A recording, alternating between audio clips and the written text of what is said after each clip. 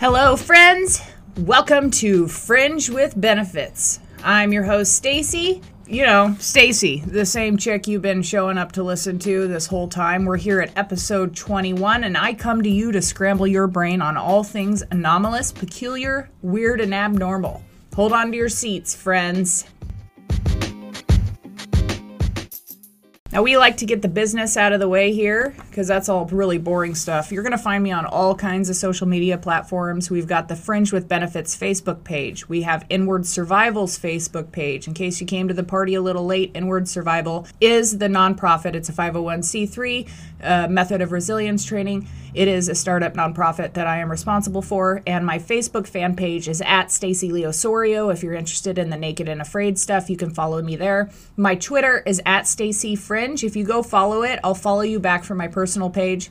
Instagram is at golden_Valkyrie_, and YouTube is at golden Valkyrification. Inward Survival's website is inwardsurvival.com. There are ways to donate, and there's a blog over there. Make sure you share the show. If you like the show, share the show. Visit the show's homepage on Anchor and click support the show. And that, there's ways that you can support the show there. And I would like to say thank you to the subscribers of the show. I love you. You are amazing. Thank you for supporting the show. If you listen on Apple iPods.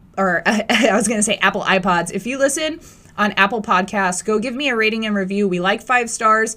It helps me be seen. If you don't like the show, why are you even listening? And make sure you hit me up on social media. I want to hear what you think. I want you to send me mail. I want to hear your pet peeves and, the things that you like about the show. Just hit me up. I love to hear from all of you. I really appreciate it. Now let's get on with our first segment, Stacy Socials.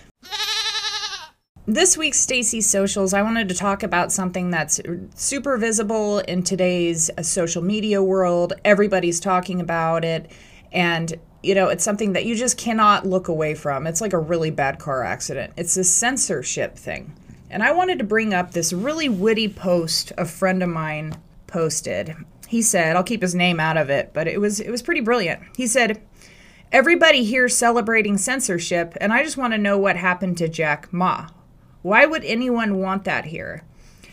Jack Ma, according to courts, he's been missing, and it's stirring uneasy. This is what the article says. Jack Ma's absence is stirring uneasy memories of a series of disappeared Chinese tycoons. Where is Jack Ma?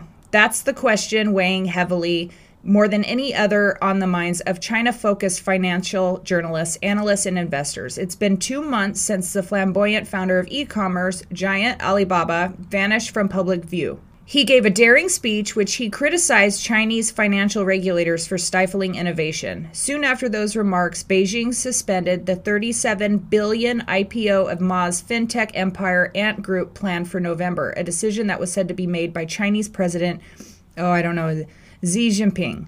The tech mogul has not since appeared at any public events or given any speeches, and was even replaced as a judge in a game show he helped to create to promote African entrepreneurs. It goes on to say that because of such absences in China have often culminated in arrests and prosecutions, rumors are running rampant about Ma's status.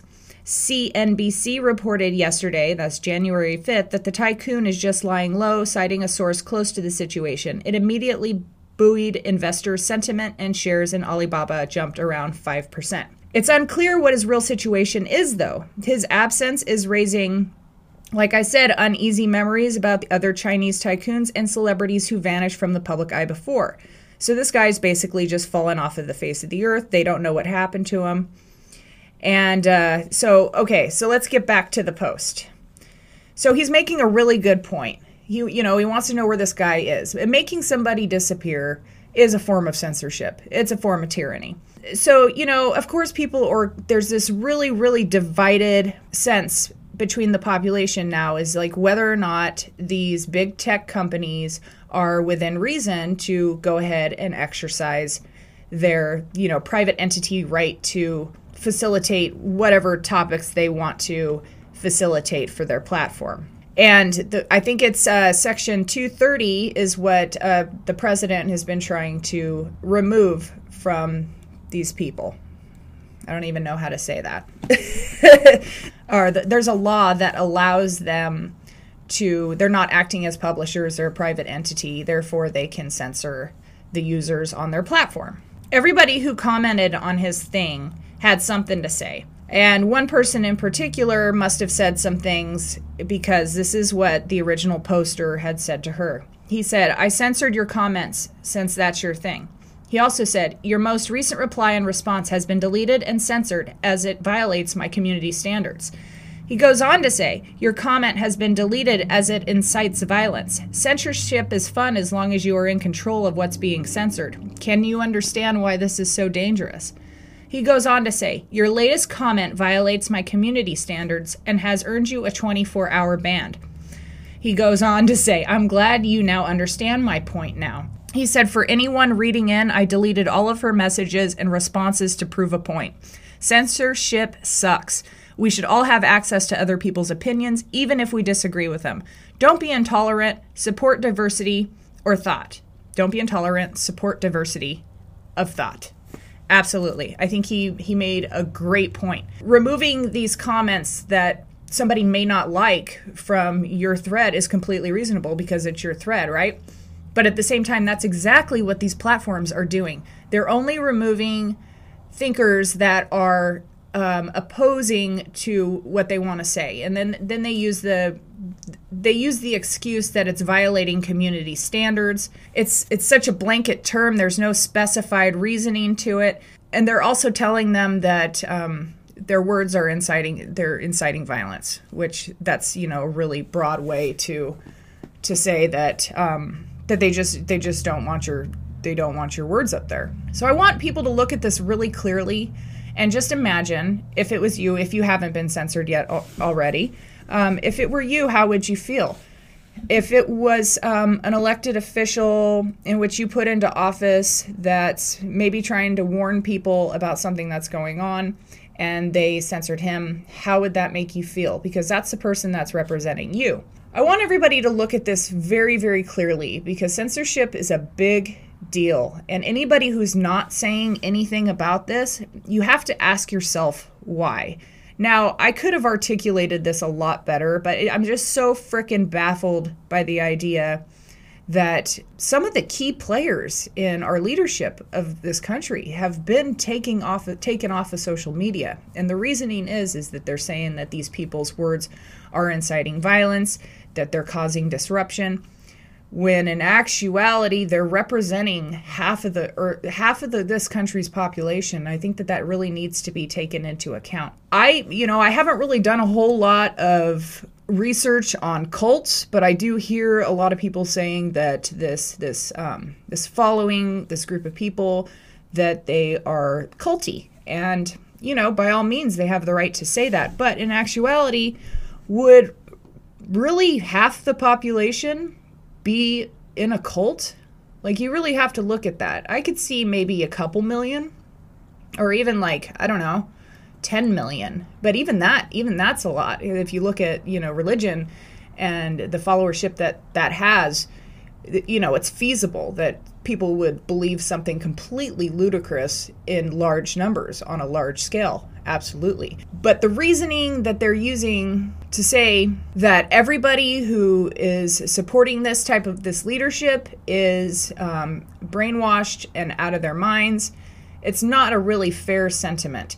It's fine if they say that, but where it goes wrong is completely taking their speech from the platform, completely taking away their ability to even say what they're thinking or what they're trying to convey to the American people. The worst thing that we could do right now is to censor our speakers, to censor our media, and the fact that, we're all having to run to, different platforms if you're, worried that you're going to be censored for saying something that, they don't want you to say. So we've got all these new platforms popping up. Speaking of, that's why this episode is titled At Golden Valkyrie, because you can pretty much find me anywhere at Golden Valkyrie. And I'm not too sure. I like Facebook. I like Instagram. I like Twitter. I like all of them. But there's a reason why I'm there, and it's to follow certain people and to connect with people. And I don't care what they're saying. I mean, they could put some of the most heinous stuff out there, and I'm pretty much going to just scroll on past. And I think that they have a right to put it out there. We have our First Amendment right to express ourselves freely without fear of retribution or being treated differently. By the way, guys, that's discrimination. To treat somebody differently based on what they believe, it's discrimination, and it's wrong. I just wanted to make sure that I put that out there, that I do not support censorship, and I really, really hope that this situation is remedied before it gets any worse, because it's getting pretty bad. And if you don't notice that, or if you're on the side in which you think that it's okay to stifle somebody else's speech, you might want to really sit down and take a really good look within yourself, and maybe use a hypothetical situation in which you're the one who's being censored and you feel that the information you have to convey is imperative to the health of the country, to the health of your neighbors, and for the good of mankind. Freedom of thought is not dangerous. Lack of freedom of thought is as dangerous as it gets. Okay, so since I totally screwed up this podcast, because I've been all over the map, I have no consistency with where I'm recording, when I'm recording, and how loud it's going to be. It's just going to have to be that way. I noticed that this sounds pretty echoey, but it's just going to have to do for this week's episode until I can figure out better arrangements, but at least it's quiet. It's really nice. Let's go back a little bit before we get into our viral corner. I realized we did Stacy's socials. We're going to do this accountability segment real quick, and I'm going to explain to you why things have been so difficult. So I realized that the last segment was really rough, super vague, and thrown together. And to avoid staying away from politics is really difficult right now, I'm sure you guys can tell. I can try, and I may fail at times, but bear with me. I'm here to talk about tough shit, right? And censorship doesn't fly with me, and the tough topics is what needs to be discussed. So if people don't have the balls to talk about it, then they should just step off the platform.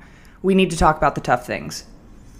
My personal living situation right now is not ideal for producing a podcast. As you can tell, it's echoey. I don't have a studio. You hear dogs barking. You hear traffic in the background. You're going to hear clicking of nails on the kitchen floor because of my dogs. It's just the way that it's going to be. And I have zero quiet workspace, so this is where I'm going to be. It's going to be like this. I'm doing online school. I'm on the job hunt. I'm remodeling an investment home. And I'm keeping 2 teens on track. And they both kind of hate me right now. And it's like I have to force myself to spend time with them, even though they really don't want to spend time with me. And it's really difficult for me. I'm fucking beat, guys. I don't know about you, but I'm fucking beat. I'm tired. I'm exhausted. I'm pissed off. I just, I work really hard and I want things to get better. And, I'm bound and determined to maintain a positive attitude at this point and just keep on. I will continue to try to consistently bring fresh, weird news and topics, but if I'm late uploading or need to take a week off, I will continue to record without stressing myself out. But, if I don't do something I set out to do, it stresses me out. So whether or not it's a hobby, I don't fucking know at this point because I just want to do what I feel is best. And this feels right. So I'm going to continue to do this. So into Viral Corner, see the show notes for link. The link is a compilation of mask debate footage, which I love saying mask debate. But I only want to talk about the very first video. And it's this woman walking her dog.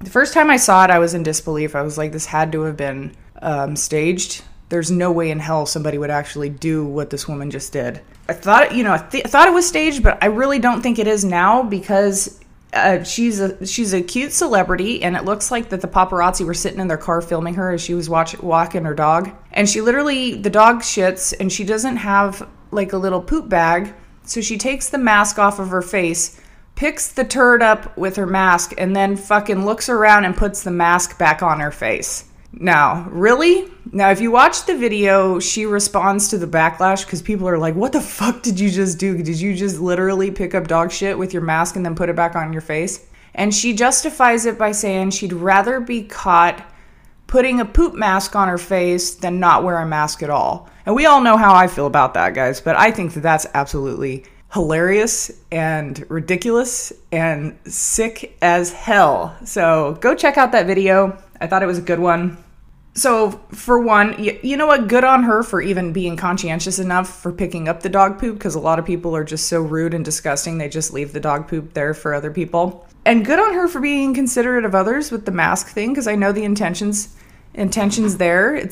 There's compassion there, but there's also an element of societal influence, and that's what I want to bring up. It's kind of thematic how the censorship thing is all at the same time with this influence to cover your mouth and to cover your face. I just want you to think on that for a little bit. So there's our viral corner and our accountability segment rolled into one. Let's move on.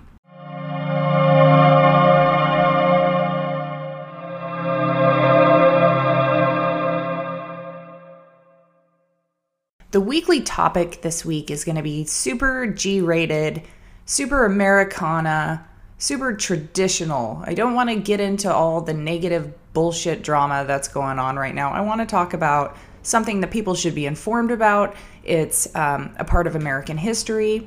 These are our American neighbors that we need to really consider, what they say. So alien abduction is pretty much the topic for this week, but we're going to delve into the Barney and Betty Hill abduction, which is the first official, I would say legitimate, reported UFO abduction ever in our American history, well, that we know of.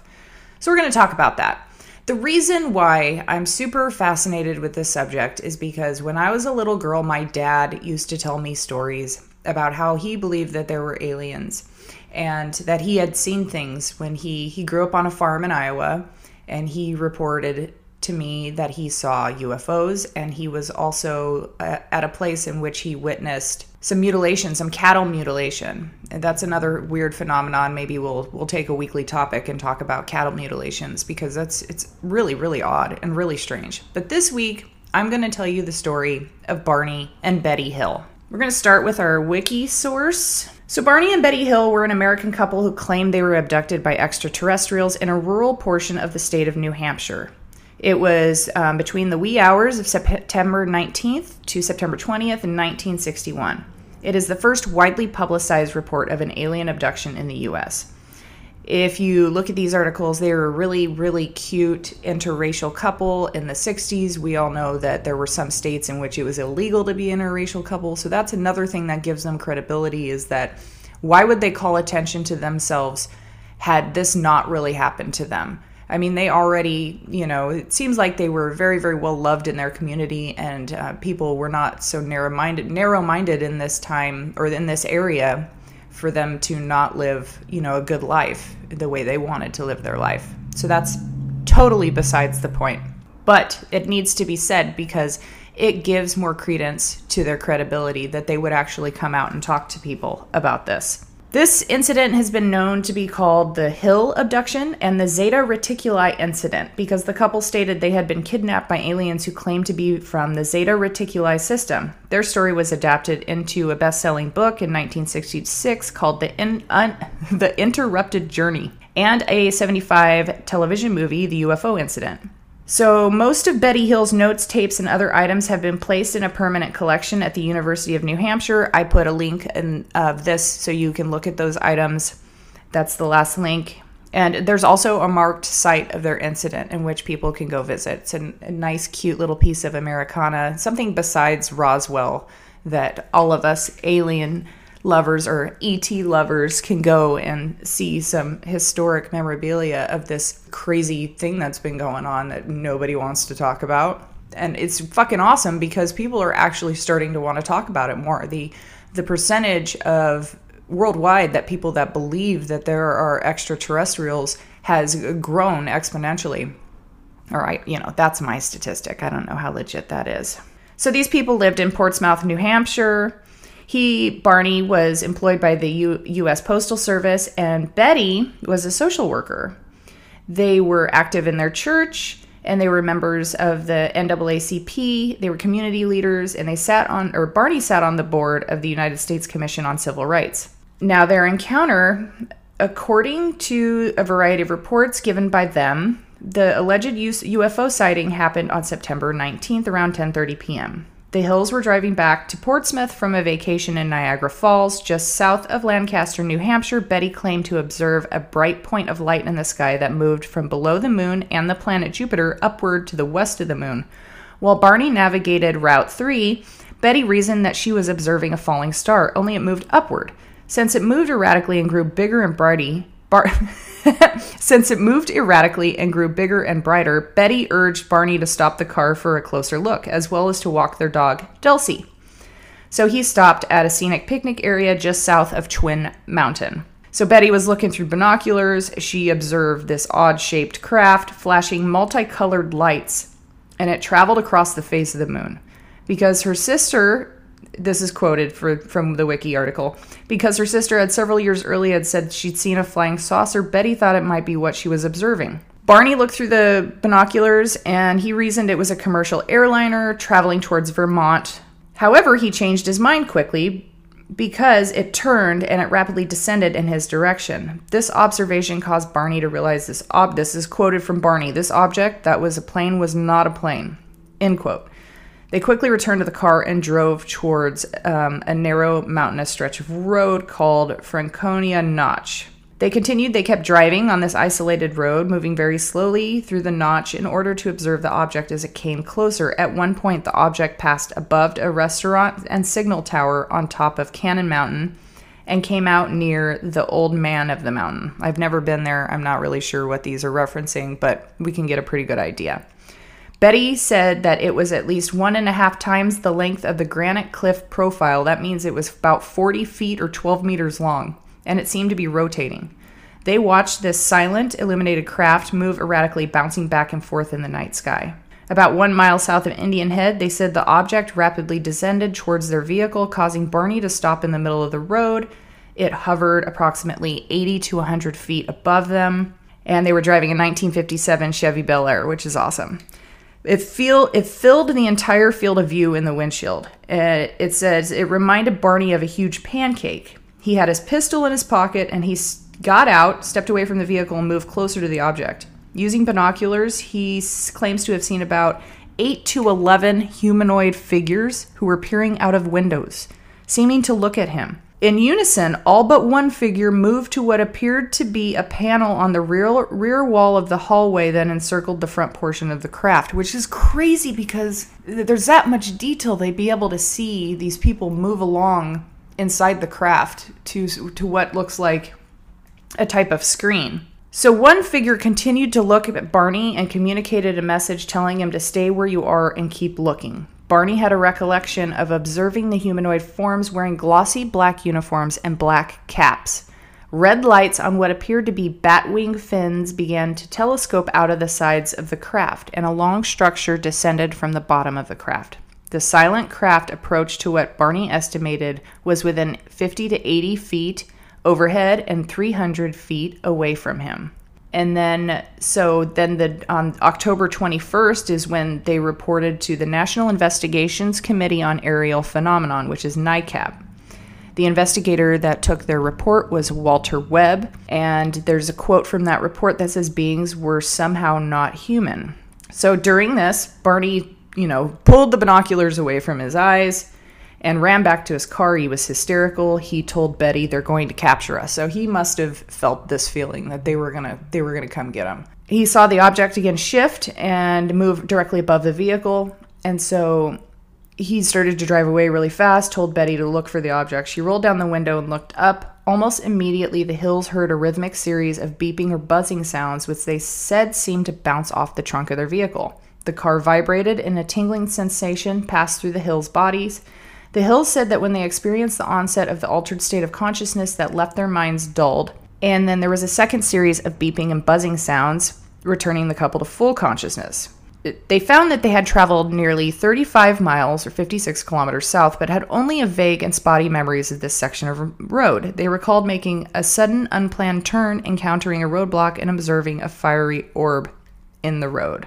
So, okay, I'm not sure if this description is the aftermath, because I do know that they had no recollection of, they had some missing time, and that they went and had hypnosis done in which the major details of this totally came out, and they had a lot more detail. So I'm not sure if this is just from prior to the hypnosis or not. So they arrived home around dawn, and they had some odd sensations and impulses they couldn't explain.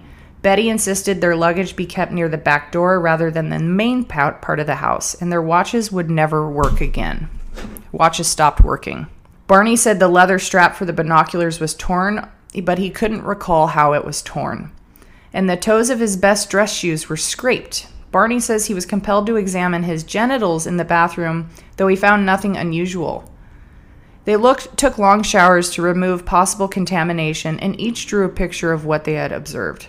They were perplexed, to say the least, and they tried to reconstruct the chronology of events as they witnessed the UFO and drove home, but immediately after they heard the buzzing sounds, their memories became incomplete and fragmented. After sleeping for a few hours, Betty awoke and placed the shoes and clothing she'd worn during the drive into her closet, observing that the dress was torn at the hem, zipper, and lining. When she retrieved the items from her closet, she noticed a pinkish powder on her dress. She hung her dress in the clothesline, and the pink powder blew away, but the dress was irreparably damaged. She threw it away, but then changed her mind, retrieved the dress, and hung it in her closet. Over the years, 5 laboratories have conducted chemicals and forensic analysis on the dress. There were shiny concentric circles on their car's trunk that had not been there the previous day, and they experimented with a compass, noting that when they moved it close to the spots on the trunk, the needle would whirl rapidly, which means there's some kind of electromagnetic field being disrupted or whatever. So when they moved it a few inches away from these shiny spots, it would drop down and then go nuts when it got closer. It looks like they kind of got this stuff wrong in Wikipedia, because it says on September 21st, she telephoned Pease Air Force Base to report their encounter. And they were afraid of being labeled, and so she withheld some of these details. Major Paul Henderson on September 22nd phoned her back and went for a more detailed interview. His report, dated September 26th, determined that the Hills had probably misidentified the planet Jupiter. They called it an optical condition, inversion, and then used the words inversion and insufficient data. So you could actually find this, an Air Intelligence Information Record. It's report 100-1-61. This report was forwarded to Project Blue Book, which we have not covered here, but maybe we will someday, which was the U.S. Air Force's UFO research project. So Betty goes to the library, she gets a book on UFOs, and she had written the author who wrote this book, and that was retired Marine Corps Major Donald Kehoe. She wrote him a letter. She told him the whole story, including the details about the humanoid figures, and she wrote that she and Barney were considering hypnosis to help recall what had happened. Okay, so they do recall recall everything up until when those buzzing noises came, and then that's when the real business comes. So they were interviewed several times by government officials as well as the press. And 10 days after this encounter, Betty started having these crazy dreams, and they went on for 5 nights in a row. In her memory, she recalled dreams in such detail and intensity, they stopped abruptly after 5 nights and never returned. They would occupy her thoughts during the day, which we all know, if our dreams, haunt us, that there's some significance there. She finally told Barney about it, and he was sympathetic but not super concerned, and they dropped it. And she didn't mention it to him again. And then she started writing them down. In one dream, she said her and Barney encountered a roadblock and men who surrounded their car. She lost consciousness and then struggled to regain it. And she realized she was being forced by 2 small men to walk in the forest at nighttime. And instead of seeing Barney walk behind her, though she was called to him, he seemed to be in a trance or sleepwalking. The men were about 5 feet or 5 feet 4 inches tall and wore matching blue uniforms with caps, similar to those worn by military cadets.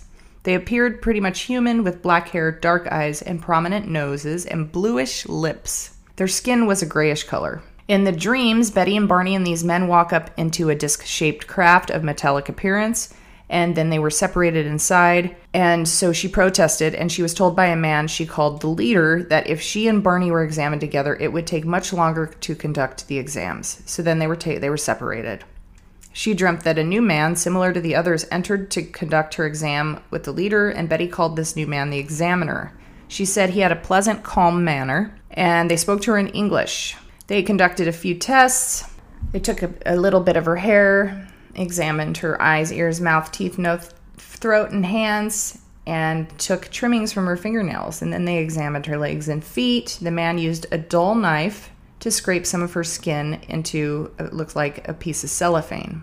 Then he tested her nervous system and thrust the needle into her navel, which caused Betty agonizing pain. And then, so supposedly she was in pain, and they waved their hands across her eyes, in which the pain vanished.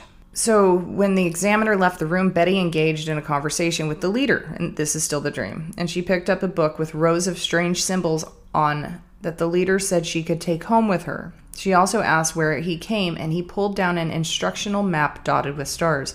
In her dream, the men began escorting the Hills from the ship when a disagreement broke out. The leader then informed Betty that she could not keep the book, stating that they had decided the other men did not want her to even remember the encounter. Betty insisted no matter what they did to her memory, she would one day recall the events. Then they were taken to their car, where the leader suggested that they wait to watch the craft's departure. They did so and then resumed their drives. The University of New Hampshire has a really neat resource for anybody who's interested in looking at, all the press clippings, all the interviews, all of the documents that have been compiled from this incident. It's called The Guide to Betty and Barney Hill Papers from 1961 to 2006, and it gives a little overview about what happened to them. And these papers contain correspondence, personal journals, essays, manuscripts, newspaper clippings, photographs, slides, and DVDs relating to their experience and interest in UFOs. There's a small amount of materials containing their involvement with the NAACP. So you've got all kinds of stuff here, 11 series of artifacts and publications. I wanted to include that in case you guys were interested. Quartz writes an article called Taken, a stressed, sleep-deprived couple accidentally invented the modern alien abduction phenomenon. We want to look at all aspects of this, don't we? This is by Corinne Pertil. She gives an overview about what happened to him. And so she goes on to say that about 2.5% of the U.S. population reports having some personal experience with alien abduction. And it's kind of funny, she puts in here, coincidentally, the same percentage reports having voted illegally. It goes on to say, studies by sober-minded, non-ufologists, psychologists have identified two truths that apply to most people in this unique cohort, including the Hills. They're not lying, at least not consciously. Most people who say they were kidnapped by aliens really believe they were kidnapped by aliens, even if the evidence doesn't support their claim. And they're not crazy, at least not in the way we think of when we talk about crazy people, though they tend to differ from the rest of the population on some key psychological traits. These self-reported abductees are participants in a cultural myth that can be directly traced to Barney and Betty Hill, whose own story came only after aliens started kidnapping people in TV and movie plotlines in the late 1950s.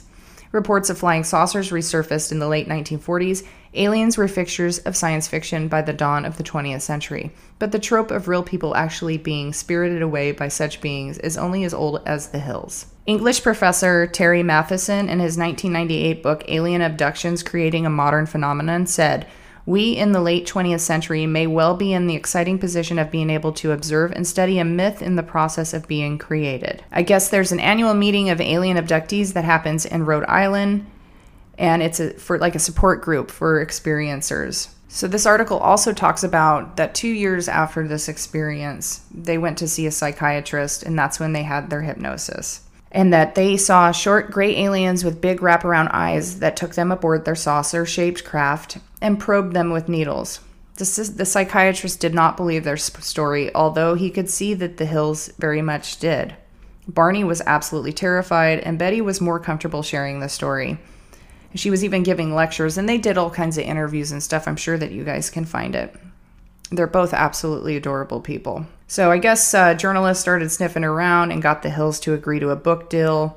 And then they made a made-for-TV movie. And then that's when people got really, really into alien abductions, and it just became super popularized. This article goes into many other stories of abductees and what they've experienced. There's quite a few of people that claim to be abducted that were, this article quotes, but it's quoted by saying, dishonest hoaxers or nut jobs. The psychological profiles of abductees differ in some important and consistent ways, this psychologist says, saying that abductees are likely to dissociate and they are prone to experiencing altered states of consciousness, such as out-of-body experiences or lost time. They are fantasy prone. These things in combination make a person more susceptible to false memories, recollections that feel completely real to the believer, but nevertheless inaccurate. And, so I'm pretty prone to fantasy, but not once have I ever experienced any aliens come to me, or even in any lost time, unless I got really drunk, which that's why I don't get drunk. This article points out some key facts and maybe some explanation as to, why this happened or why they said this happened. The article says that when they saw the lights that they thought was an alien aircraft, they were both thoroughly exhausted. So I guess they drove a long way, and Barney was already, he drove a lot during his daily commute, and he had an ulcer and all these issues that maybe the exhaustion from the trip and his daily life contributed. They were also pretty disturbed about not being able to account for the lost time.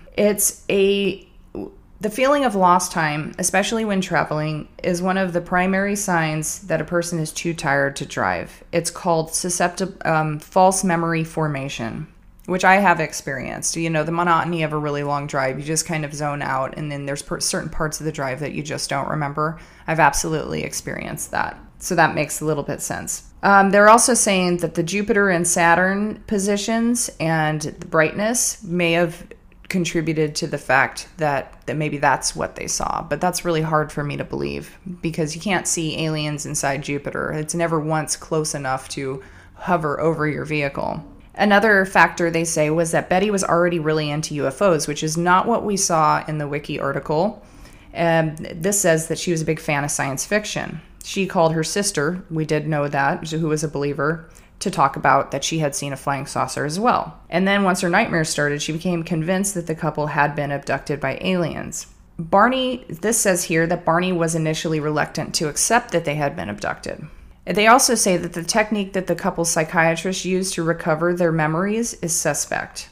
It says here, quote, hypnosis doesn't automatically extract the truth from people, nor does it create false memories in itself. It's a state in which the hypnotized person is relaxed, unresponsive, and, as in Susan Clancy put it, unusually susceptible to suggestions. So I wonder where they would have got the idea that it was Zeta Reticuli, because I'd really like to see the transcripts of this hypnosis session, or the several hypnosis sessions, because they had some details that are unlikely for people to just dream up, and it's unlikely that these terms were in any of the media that was coming out about aliens. Now, the exhibition of the Barney and Betty Hill collection is at University of New Hampshire, and they have a bust of an alien, and I'm not too sure who created the bust, but it's supposed to be a replica of what they saw. There's also a really big sketch drawing of the faces of these extraterrestrials that had abducted them. And there is her dress that she actually wore that night. I want you to go look at that and check that out. So all in all, we don't know. We don't know if they're lying. I don't think that they're lying. I want to know what you think. I think that this is an absolutely legitimate abduction case. A lot of people are going to say that abductions don't happen. It's all in our imagination. Well, why are you even listening to this podcast if you think that all paranormal and all anomalous occurrences are in our imagination? It doesn't make sense to me that we would just dream up all of this stuff. Why would we cause ourselves extra stress and heartache and fear? It doesn't make sense to me. Well, money, but you get all that attention too. Why would they want that? Well, they worked for they were representatives of the NAACP. Well, that could be part of it as well. Maybe there's a motive for them to want to be more visible. But why for not just for being in an interracial couple and being decent community members, why with an alien abduction? Why would they want that stigma placed to their name? I'm sure they faced a ton of ridicule. I'm sure it wasn't all, riches, wealth, and a pat on the back from their community. I'm sure they faced ridicule. I think it's a really excellent example of two people, something weird happened to them. They tried to get help. They tried to tell people what happened. And it's up to us to decide what's true and what's not, which is pretty much impossible. I think alien abduction is one of those things that we have to trust the person. It's kind of like a Bigfoot sighting. We have to assess whether or not that person is going to lie to us, if they have a reason to lie, or whether or not they were hallucinating. Why do we always go there first? Why can't we trust each other? Well, probably because there's hoaxers out there. There's people out there that are out to fool people. They're out to make a fool of people. And I don't know why they don't have anything better to do but to tell stories. But there's a few out there. But that's a very, very small percentage of the total of these incidents. A very small percentage are liars. So I'm bound and determined to believe Betty and Barney Hill. I think they were both good people that were just trying to live their life and enjoy their life. And something crazy happened to them. And I applaud them for coming out, because there's a lot of people that do not, when they experience something paranormal or odd, they don't come out and talk about it because they do not want to face the backlash. It's kind of like the anti-mask thing. People don't want to not wear a mask because they're afraid of the backlash, even though they intuitively and instinctually think maybe, that they don't want to do that it makes you not feel well. Or even if you're medically exempt, you're not supposed to be wearing a mask. You still wear a mask because you don't want people to stare at you. You don't want to be judged. It's kind of like that. Or maybe I'm just full of shit. I don't know. Going back to the mask debate again. So there's Betty and Barney Hill. Let's move into our mailbag.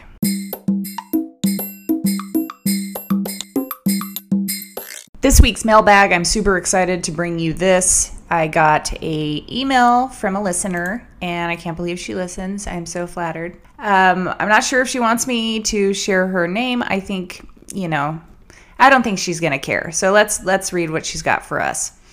Hello, Stacy. I'm horrible at storytelling, but I'll do my best.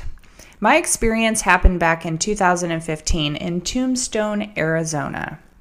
I'm from Tucson, Arizona, and moved to the Pacific Northwest in late 2016. One of my favorite places to spend the day or weekend was Tombstone. Oh my God. I'm going to have to talk to you about this. She says, I've been there roughly 50 to 60 times and have had two strange experiences there. Oh my goodness. One is absolutely batshit crazy, but we'll have to save for another time. But here's what happened the other time. And it's in italics. Oh my God. That's suspenseful, girl. She said, one morning my friends and I were there. This particular trip, I went with two friends, Lynn and Larry. We had spent the day before visiting all of the saloons, watching shows, eating and shopping. We rented a room for the night and in the morning went to grab some breakfast. After breakfast, we decided to stop by the Saloon Theater for one more show before heading back to Tucson. Lynn and I wandered around the front part of the building, which was a small museum filled with old Wild West artifacts from the late 1800s and a few personal items once owned by famous gunslingers. We were walking down one aisle that looked like it was roped off. Rope was undone, so we figured we were permitted in the area. Girl, I've done that too. I'll have to tell you that story at the Peterson Car Museum. Okay, so she sneaks past the rope, and it says, so we figured we were permitted in the area. Then an employee came over, we'll call him Dave, and asked us to leave the restricted area. We showed him the rope, and he said they were cleaning and forgot to put it back and allowed us to finish looking, but quickly. Dave stayed by us as we finished oohing and eyeing over all the cool stuff displayed. Then Lynn turned around and told me to stop kicking her, and I kind of just looked at her like, huh? We kept walking, and then she turned around again and said, stop fucking kicking me, that shit hurts. Then Dave muttered, we need to leave. With his eyes super big, with a creeped out look on his face, We quickly walked back to the unroped off area, and Dave said there's sometimes activity in that area we were in, and that Lynn was likely kicked by a spirit. Holy shit. We looked at Lynn's calf where she was kicked, and sure enough, there was it was red-like. She was kicked or had just banged it on something. That's crazy. So Lynn and I headed outside to get Larry. We tell him about what happened, and then go inside because the show was about to start. We made our way into the back of the building where there were about 8 long benches set up for the audience, and the stage consisted of a bar stool, and poker table. The room was maybe a little bigger than a 2-car garage, but well done and very Wild West-esque. We take our seats on one bench with me closest to the wall, then Lynn, and then Larry. Side note, about 95% of the shows in Tombstone are reenactments of past events, historical or not. So everything is not just based on a true story, but it has a hell of a lot of accuracy to it. How fascinating. She goes on to say, the show starts off with the actor introducing what the story was going to be about, and that this show is accurate due to many reports by police, bystanders, etc., and they are simply reenacting it in a show format. So the show starts, it's super interesting, and we're all paying attention, laughing, etc. Then Larry gets this weird look on his face, and beads of sweat form on his forehead. Lynn nudges him and asks if he is okay, and he just shakes his head yes.